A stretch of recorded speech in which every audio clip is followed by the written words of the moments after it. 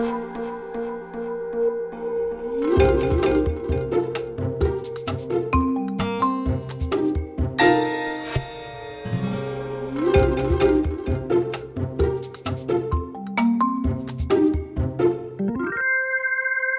to Managing Marketing, and today I'm talking with Ben Sharp, who is a commercial business leader and mentor, investor and non-executive director chairman. And now we can add to that list a LinkedIn viral sensation. Welcome, Ben. Thanks, Darren.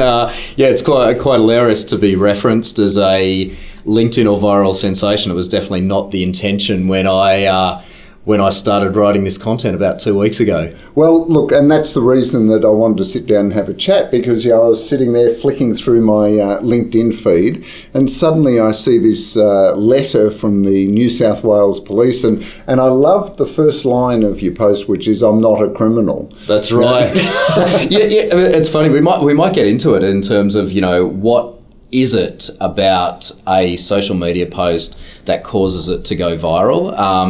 But I'll tell you what, having any marketing message needs to have a hook. You need to engage people right at the start. That was not the intention when I wrote this initial piece of content 2 weeks ago. I published it 4 o'clock on a Friday afternoon. Yeah. How many people are actually active on LinkedIn at 4 o'clock on a Friday afternoon? You would be surprised. Maybe. Countdown to the weekend. Yeah. You're probably sitting there whiling time away. But look, before we get into that, because I think the other interesting thing is just looking through your professional history, because it's not like you're just an average Joe on the street, though I'm sure you'd say that, but you've had a very extensive career in marketing, in technology, and in digital data. So let's just talk about that a bit, because I noticed you started off in recruitment at Robert Walters. Yep. Awesome experience, 98, 99, 2000, Robert Walters in the UK. Yep. I was a 25, 26-year-old Aussie that turned up in London and went, I'm just going to get a job doing something. Yeah. And I fell into working in recruitment, as many Aussies do. It was awesome. It was a lot of fun. We were recruiting sales and marketing teams for startup.coms in 98, 99, 2000. So you can imagine the buzz and excitement that existed in the market there.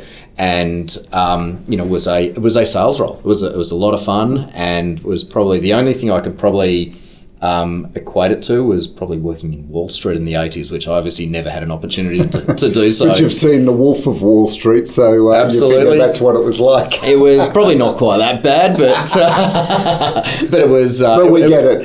A young man, a young Aussie in London, yes, having a lot of fun. Absolutely. Yeah. Yep. And was it Yahoo that brought you back to Australia, or was that something that you'd already come back and you landed working? No, I came back to Australia. I came back with my then girlfriend at the time, who's now my wife, and we went travelling. Oh, you had a lot of fun in London then. Yes, absolutely. I brought home a life-size souvenir. So we came back, we went travelling, and then, in 2001, I need to get a job. What's that job going to be? Is it going to be recruitment in Australia, or is it going to be something else? And quite luckily, I had a number of people that I knew inside Yahoo in Australia here, and got a chance to meet Tony Four and Liz Joyce and Craig Galvin and a whole bunch of other people that had been at Yahoo for some time. And I saw a great opportunity to work in the sales team at Yahoo, and I think they obviously saw something great in my sales ability at the time to help that business further grow. It was also a real boom time for Yahoo, wasn't it? It was amazing. Yeah. It was probably the first time personally that I had an opportunity to go and work in an environment where the business had a real purpose. They engaged people culturally. What was drilled into us as Yahoo's was, you bled purple, you lived the brand. It was obviously, an environment where there was massive interest in internet advertising at a very embryonic stage. And the time at Yahoo, especially the first couple of years, preceded the establishment of the IAB. So there was no universal ad package. There was no use of data. The ad formats that we were selling were very, very basic. They were text links and very small banners. And there was a degree of targeting in terms of how those ads appeared on the site, but it was, do you want to appear on the front page of Yahoo? Yes, you get it for the whole day. Or do you want to, try and engage a male customer or male potential customer? Let's put your ad in finance or sport. So it was very traditional. Borrowed a lot from traditional media selling strategies. Yeah. Absolutely, that was exactly what it was. It just happened to distribute content and the ad experience online. In a very static environment, which is obviously very different to how internet advertising operates now. Well, not a big leap then to go to Allure Media and then Conversant Media, is it, from Yahoo? Absolutely. What was the difference for you? Spent 6 years at Yahoo. I absolutely loved it. I loved very much the early stages of Yahoo when it was very entrepreneurial, and we felt like we were making a real difference in the market. And when I left Yahoo, I had these desires to go and start my own business. I didn't exactly know what that new business was going to be, but I had some ideas on what the construct could look like. The Allure Media business came about through a three-way conversation between myself, a group of investors at Nettis at the time, who are currently Airtree, and Chris Jans. And they had an idea on a very similar publishing model to what I'd been speaking to them about. Probably didn't have a good view on how to monetize it, but they had a good idea on how to establish a brand and content and a product in the market. So the idea behind Allure Media was to create a local publishing platform with US content, that we would own the local media asset and blend the US content from sites like Gizmodo, Business Insider, Pop Sugar and others with locally generated content. So what we did with Allure was innovate, or actually really drive innovation in the market in a couple of ways. The first was a disruptive publishing model where we encouraged our journalists to write a large amount of content, but also quality content. So they were incentivized on the amount of content that they wrote and the page views that were generated off the back of that. In 2007, no editor was thinking in terms of a risk strategy, in terms of how they could be compensated. So we had a different way of, getting them to work, which was great. But that was the good thing, wasn't it? That you could try these things out. Yeah, absolutely. And I also like it because I see the 2000s before we had the global financial crisis recession. The earlier part, there was still a sense of it was interactive media rather than this big lump of what's called digital media. Absolutely. The things like page views and content were still thought of as a way of interacting and engaging an audience rather than just bombarding millions of people. Absolutely. Allure was a niche publisher, targeted content. Kind of learnt maybe somewhat from the magazine publishing model, but really innovated the content strategy, but also the commercial strategy. When we developed the business, we went, let's go to market and not just sell banners and buttons. Let's go and sell better ways of clients wanting to engage the audience. We were the first publisher in Australia to offer a form of native content. And, native content at the very first couple of times was ridiculous looking back on it. It was republishing a press release with, some ads around it. But we evolved on that, and then we got the editors to, get more strategic in terms of what that looked like and how it blended with the site. But the other things that we did was we were the first publisher that reskinned a page for an advertiser. But also we did a couple of things as well where we gave some advertisers 100% share of voice of a page or a section, and blog pages, as many other websites can be really, really deep, so they go a long way below the fold. We stripped off all ads except for one, and we fixed that ad in view above the fold for 100% of the time that a user was on a page. So we were able to charge a premium, and we're also able to say to an advertiser, you get 100% share of voice. Because no matter as the user scrolls, the ad was always there. Yeah. So there was a premium attached to the ad, and the effectiveness of that ad was significantly higher than an ad that disappeared or was one of 5 or 6 ads on a particular page. Yeah, no, and not as much viewability issue there. There was no issue around viewability because every unless, ad of course, served. it's a bot, all right. Well, it was interesting because I sat on one of the industry boards at the time through the Audit Bureau of Australia at the time with Paul Dovis and others, and that was around the time that many sites were reporting traffic based just on page views, not on unique audience, and page views were being artificially inflated through auto refresh. Yep. And it was something that we did not do. There was no need to, and we felt as though we had a credible way of publishing and reporting on our traffic. And you're the chair of the IAB Technology Council. Absolutely. That would have been interesting. Oh, listen, it was awesome. That was with Alice Manners about 3 or possibly 4 years ago now, where the IAB recognised that their member base and the board composition was very one-dimensional, and there was a need to embrace the technology businesses that were emerging at the stage. So DSPs, retargeting platforms, the ad tech. DPs, the ad tech, establishment of ad tech, which 4 years ago some existed, and obviously more exist now than they did 4 years ago. So it was an opportunity for the ad tech community in Australia to really influence best process, how you would use data, educate the market around ad tech, and also ensure that, some of the issues that we're now seeing, fraud, viewability, things like that would be minimised. Because sometimes when you read all of the trade press or trade media,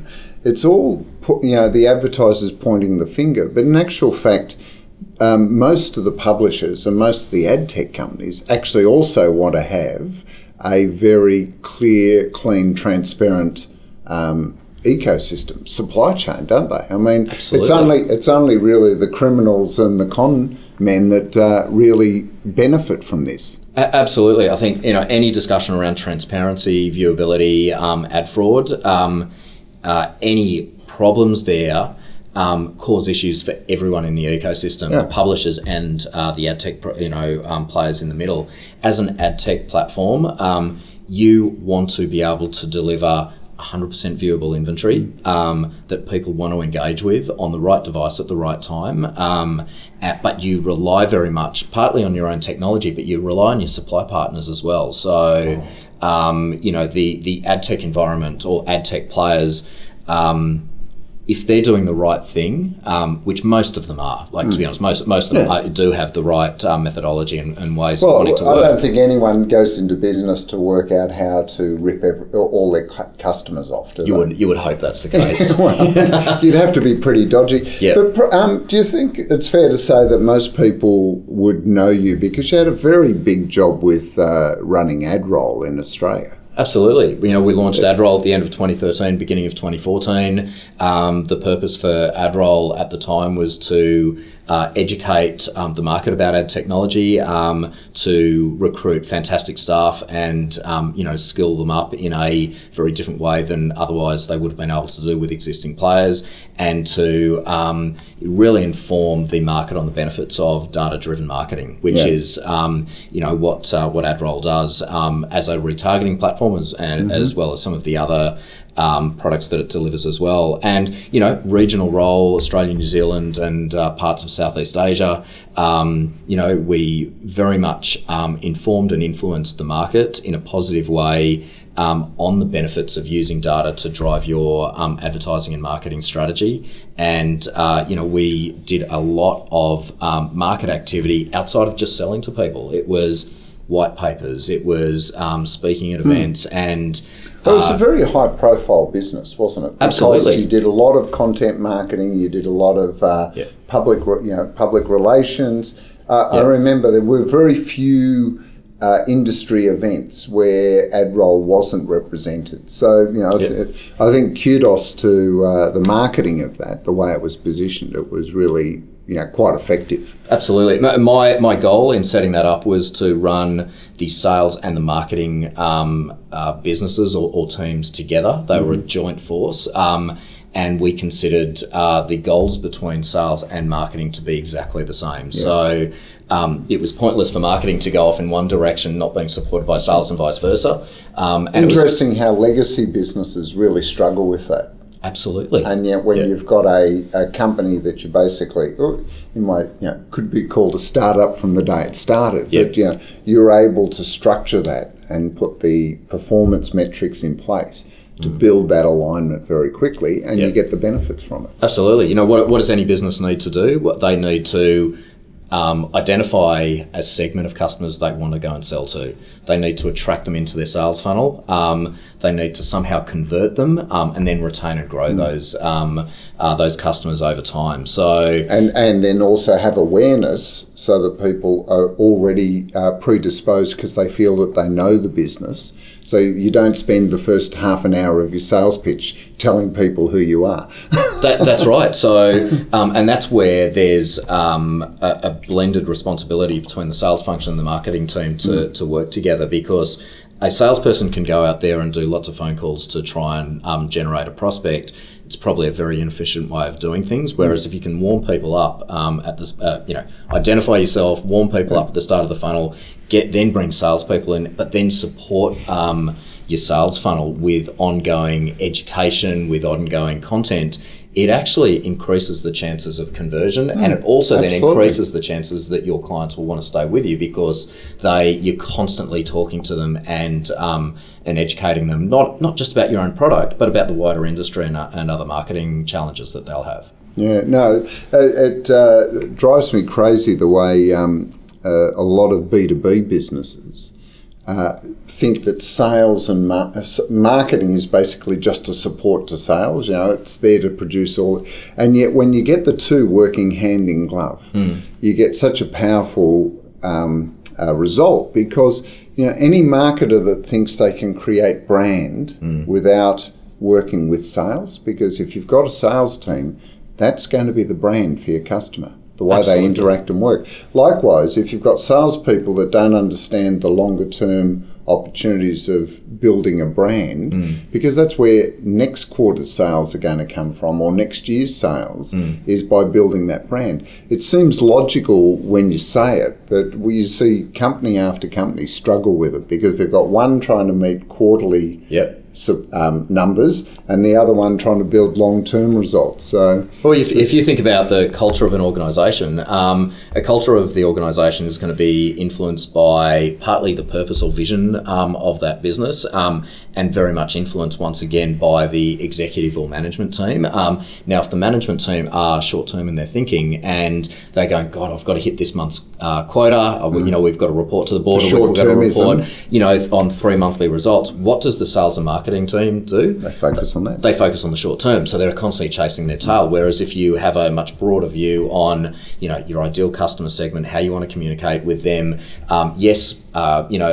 short-term goals are important, but they need to be balanced with a grow your market view. Share, dominate particular segments. That's right, and I guess a micro level, and this was probably not through design at the time, but there was a period at Adroll where we actually ramped down our brand activity and invested more into lead driving activity through our marketing budget.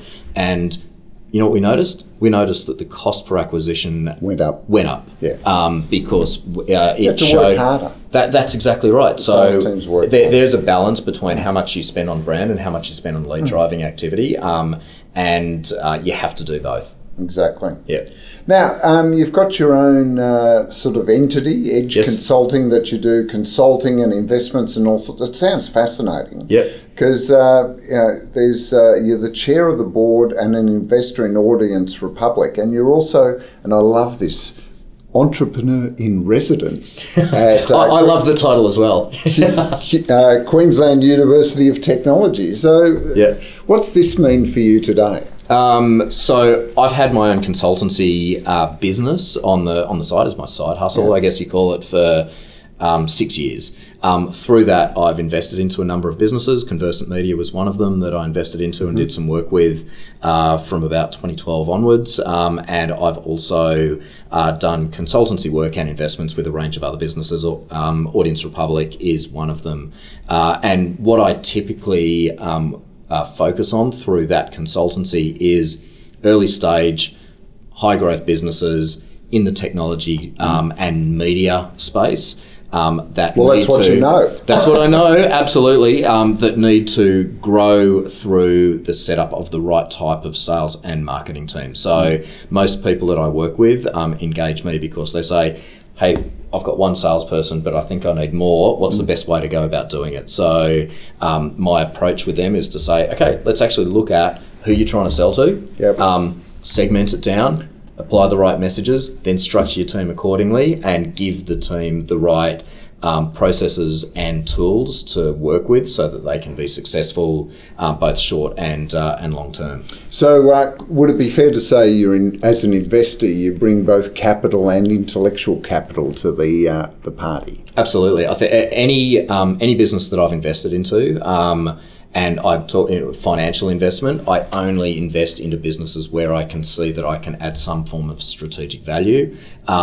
Otherwise, if you are throwing money at an idea, it's I wouldn't even call it an educated gamble. It's a gamble. You might as well go and bet on cryptocurrency or something Come like on, that. number six. Come on, number six. That's right. And I think anything that you go into financially, you want to make sure that you understand the business, you understand the founding team, and that you can add some value. What is it? There's a great quote: "Never invest in anything you don't understand." Absolutely. Never work in anything you don't understand. And the person that reminded me of that recently said, if more marketers did that, the digital media wouldn't have grown so quickly. It's funny. So in 2013, I think it was, when I was looking for my next job, and it was before I started at Adroll. I think it was before I found Adroll.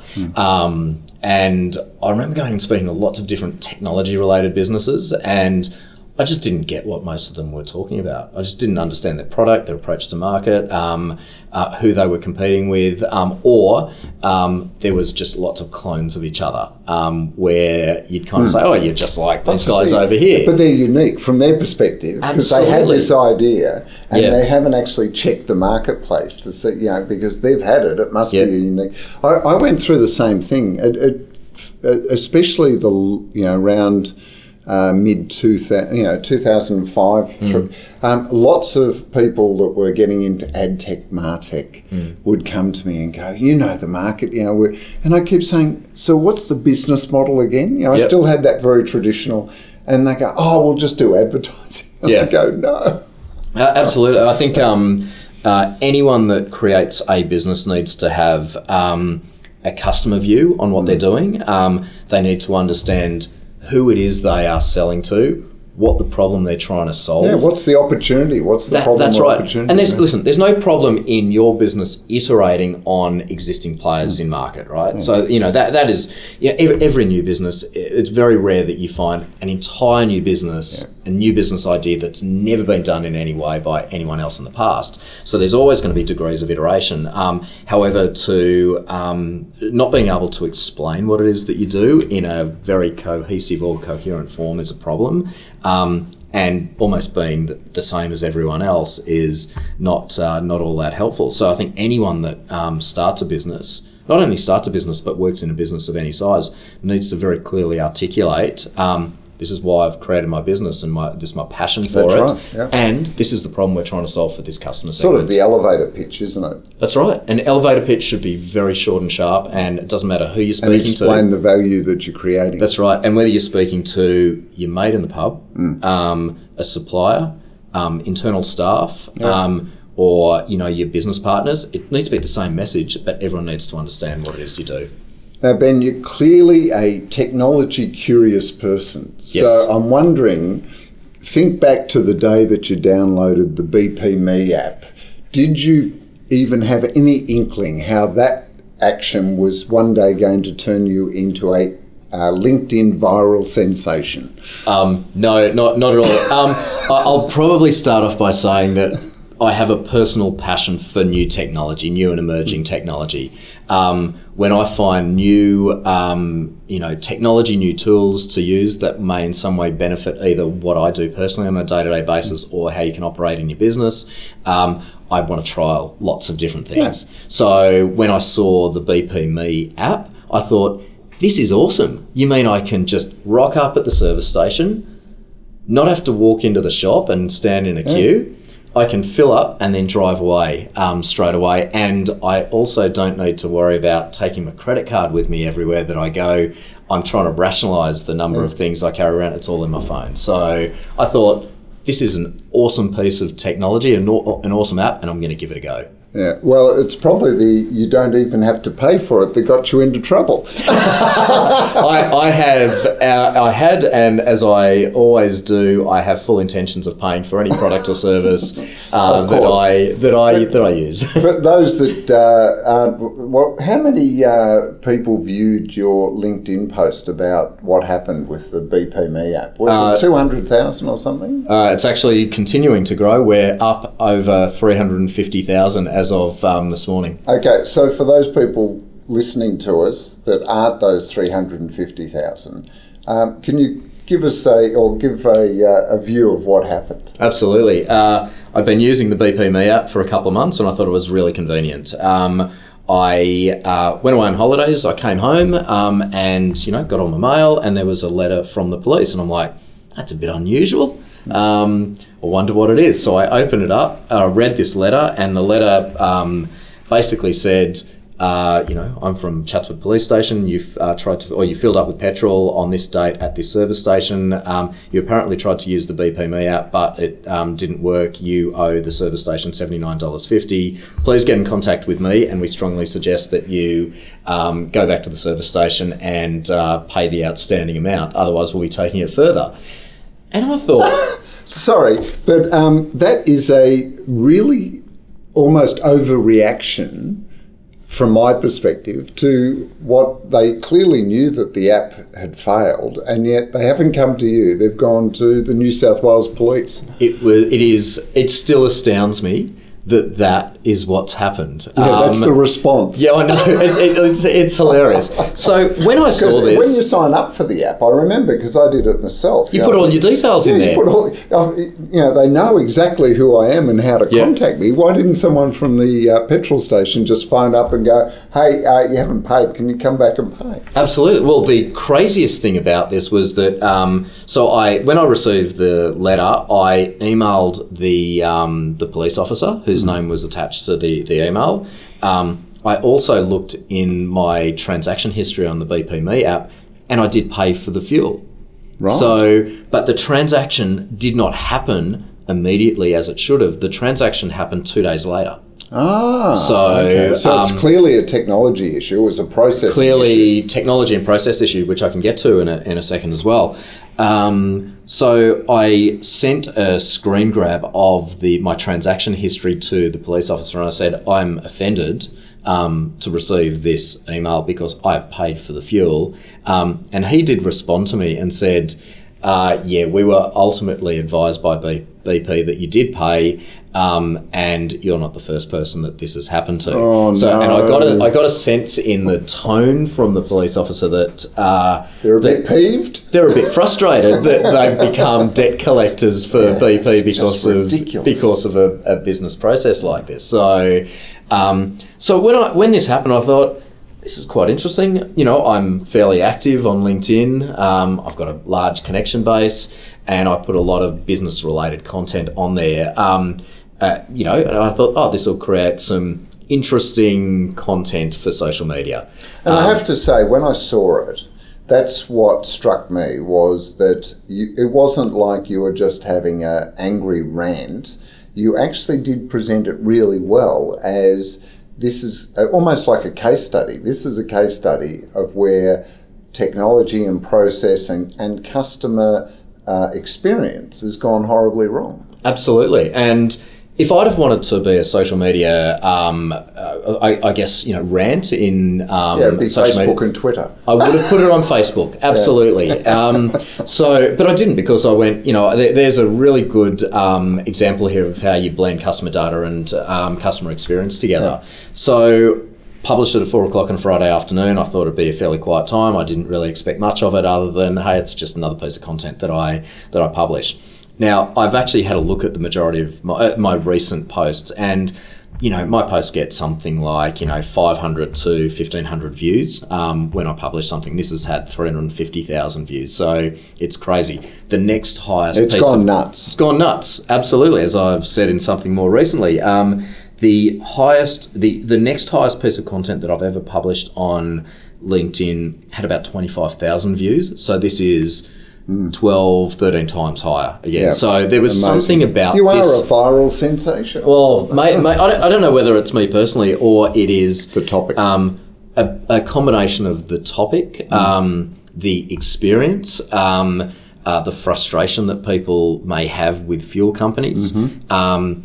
Maybe the way in which I framed the content in terms of starting it as "I'm no criminal." Well, I think that you're right. As a copywriter myself, that I'm no criminal is a great hook because it's like, what? Let me get into this, because I want to know why you could be considered a criminal. And then the visual was the photo of the letter. Absolutely. So, with the New South Wales Police clearly emblazoned there. Yeah, I think there were multiple factors combining at the same time to drive not only awareness but interest in this particular story. There are, I think a lot of people resent the fuel companies to start with because most of us feel as though we are in some way being gouged when we fill up for fuel, and the pricing is irrational because you can fill up, I think today the price of petrol is 20 cents higher than it was yesterday. So, I think we all resent having to buy fuel. We feel manipulated. Absolutely. So I think that's one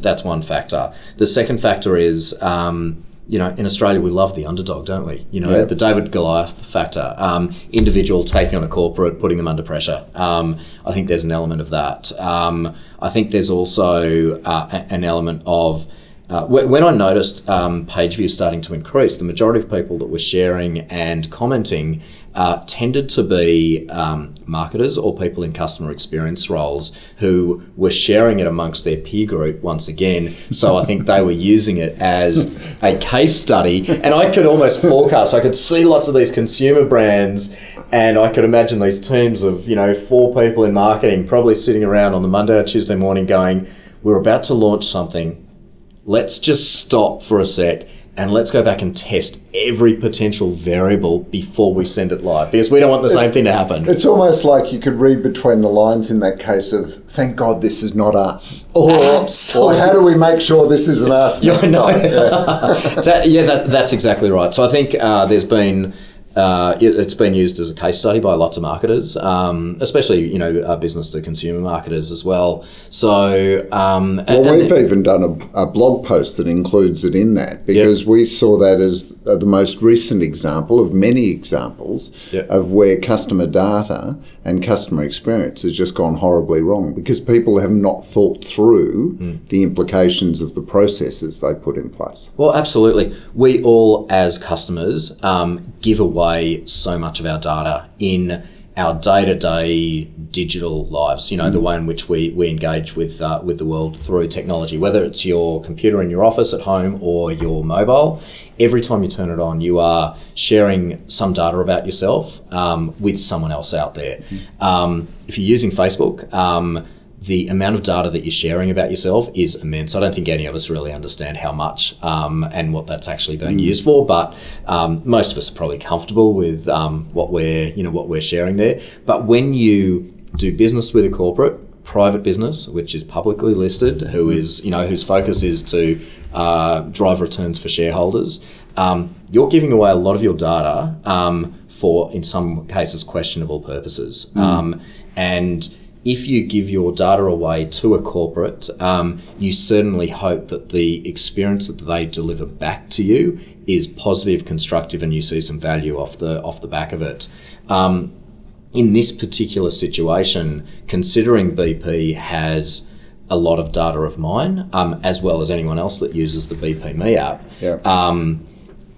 to suddenly defer to calling the cops on someone that was a loyal, registered and engaged customer is a crazy business process, and obviously a flaw in their operating model for putting this together. So it was actually really interesting to see the backlash against, that particular brand. Well, yeah, because as I said before, I use the BP Me app. I'm also a Velocity frequent flyer, and I got a promotion that said I could get 5 points per litre if I went and filled up before this date. It was in 3 or 4 days' time. So it had all the good things about an offer. It was a good offer. It had a time limit, and all I had to do was fill up the tank. It was Sunday morning, which was the last day of the offer, and I was out driving. I was low on fuel, and I put into the BP Me app, where's my nearest petrol station? I drove to it. It was closed. Now, the app didn't tell me that. So where's the next nearest one? I drove to that. It was closed. I put it in again, and I drove to that, and it was closed. Let me guess, it was probably the last time you used the BP Me app after that. So I went and filled up at Celtex, and I'm not going to. Next time they send me any sort of offer.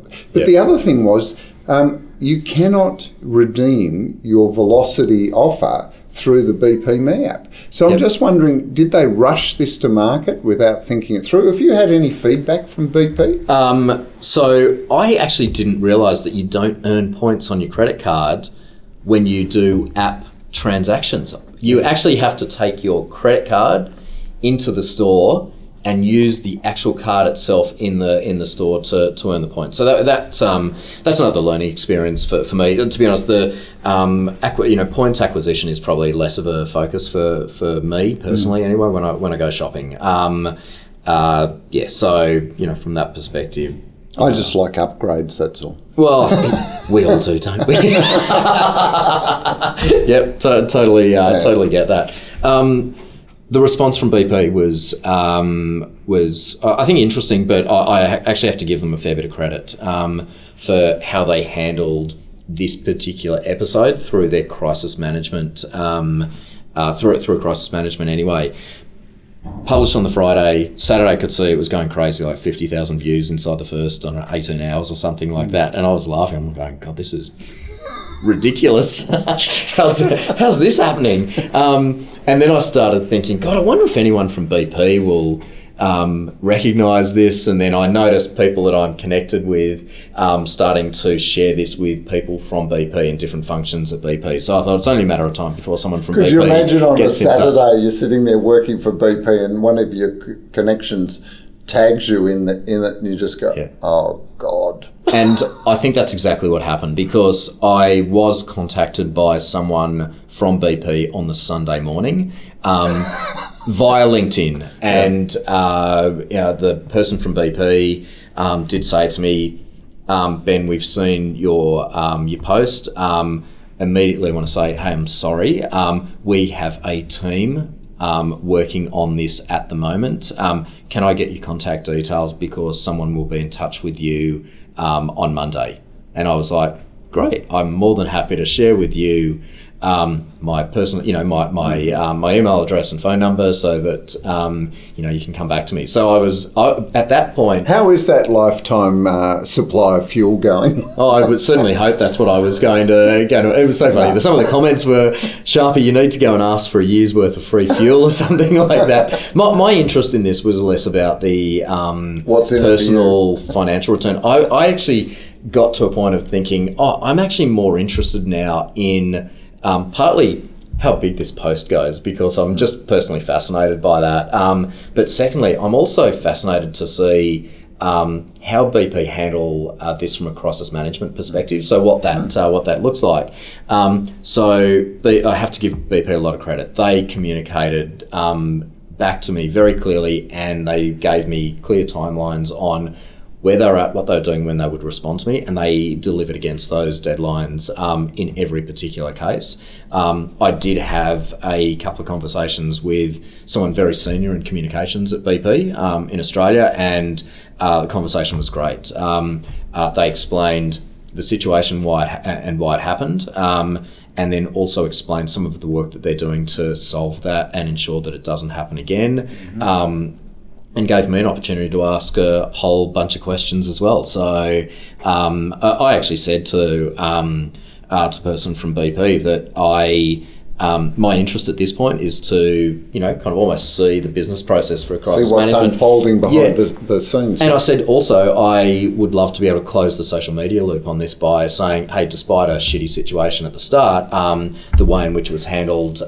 which you have done, haven't you? Which I have done, You've written a post on LinkedIn that actually, as you say, gives credit where credit's due. That's right. For their ability to deal with it. Yeah, that's right. Mind you, I think most brands would prefer not to be very good at crisis management and actually minimise the risk in the first place, wouldn't they? Absolutely. But, if you think about strategy and risk for any business, risk is something that presents in numerous ways. When it comes to PR risk, there always needs to be a process put in place so that you can defer to something and be able to work with issues when they pop up. So I interpreted from the outside that BP had a risk mitigation strategy and a process to cover issues, PR issues like this, and it was escalated to a very senior person within the BP marketing team to handle, because it was, it's obviously something that had become very high profile very quickly. So Ben, what would you say from the experience and the conversations you've had with BP, without revealing anything confidential, would be the three sort of insights that a corporation organisation would take away from this? Yep. So the first thing I'd say is technology is very exciting, and you have to use technology to not just deliver a good customer experience, but to run your business. But when you are opening your technology up to the outside world, especially the mass market consumer, you need to ensure that the process that you've put in place in how your consumers are going to interact with you is absolutely locked down. And when you launch any product, you need to road test all of these different versions. You need to test again every potential variable, and you need to ensure that the QA process is locked down before you put something into market. Into market. Don't rush it to market. Don't rush it to market. So that's the first thing. Through the testing process, it's going to identify some potential areas of failure, which is fine because you've got some things to work on. But there needs to be an approach taken to say, okay, I've got a potential point of failure here. When this happens, we need to have a very quick process to respond and patch or solve the issue. The other thing which I think is very, very important, and this is very much in the case of this episode with BP, is there's staff training required so that they understand how to operate the technology in the first place. Now, the issue in this particular case was part human and part technology. The way in which the BP Me app works, from my understanding, is you obviously turn up at the service station, you select the service station you're at, the pump. It validates that you're there and that you've got your credit cards attached, and then it tells you to start filling up with fuel. Up to that point, not much happens inside the service station until you actually finish filling up and you put the bowser back into the nozzle back into the bowser. Now, at that point, the service station attendant should be notified through their technology that there's an app transaction that's happened on a particular pump and they need to close it off. So they have to press a button to close it off so that the charge can be pushed through to the app and the credit card attached. In this particular situation, that technology piece somewhat failed, but the service station attendant as well was not trained to handle that failure. That type of failure. So the thing that the service station attendant did was go, oh, this is a problem. I think someone's driven off with fuel. I'm going to look through my camera. That's who it is. Notify the cops. Whereas what they should have done is go, oh, well, it looks like there's a technology issue.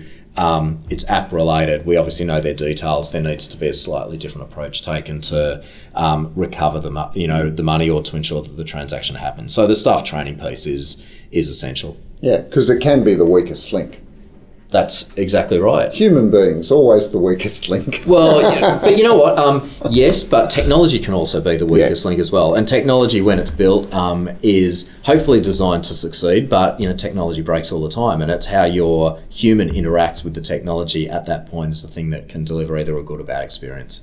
Exactly. Everyone that talks about AI being the future of all of these processes just has to go back and watch 2001: A Space Odyssey, because I'm not sure HAL was exactly the right AI to be launched into space. Well, AI is a very interesting topic, and I think we've been speaking about AI and machine learning for a couple of years now. I don't think most people probably don't get a good sense of what it really means, or how what the application is how you can actually use AI. We've been talking about it in marketing and in commercial world. But artificial intelligence has been a topic since the 1950s. Well, and the whole idea, when they started talking about the concept of computers, they were already thinking about what will it take to have a computer be able to outthink a human being. Well, didn't Watson, the IBM computer, beat the chess champion? Yeah. Multiple times. Yeah. So, but the computer is trained to operate in a certain type of way. So, I'm sure there's ways of breaking that. There are if you test it on a very narrow basis. Yeah. But the human mind still has a very broad palette of operations that it can actually undertake. But eventually, technology will get to that point. But that's probably for another podcast, huh? I think that's a whole other topic, and it's fascinating. Yeah, absolutely. Look, I really appreciate you coming in and sharing that story. I have to tell you that at least for a while, you're going to be known as the BP Me app guy, or the LinkedIn, because you certainly disrupted my Friday afternoon. I think I saw it about 19 minutes after you posted it. I was just sitting there flicking through, and it got my attention. So, it'd be great if you could distill what it takes to become a viral sensation, because I think lots of agencies and brands try that and fail miserably. But thanks a lot, Ben. No worries. Thanks, Darren.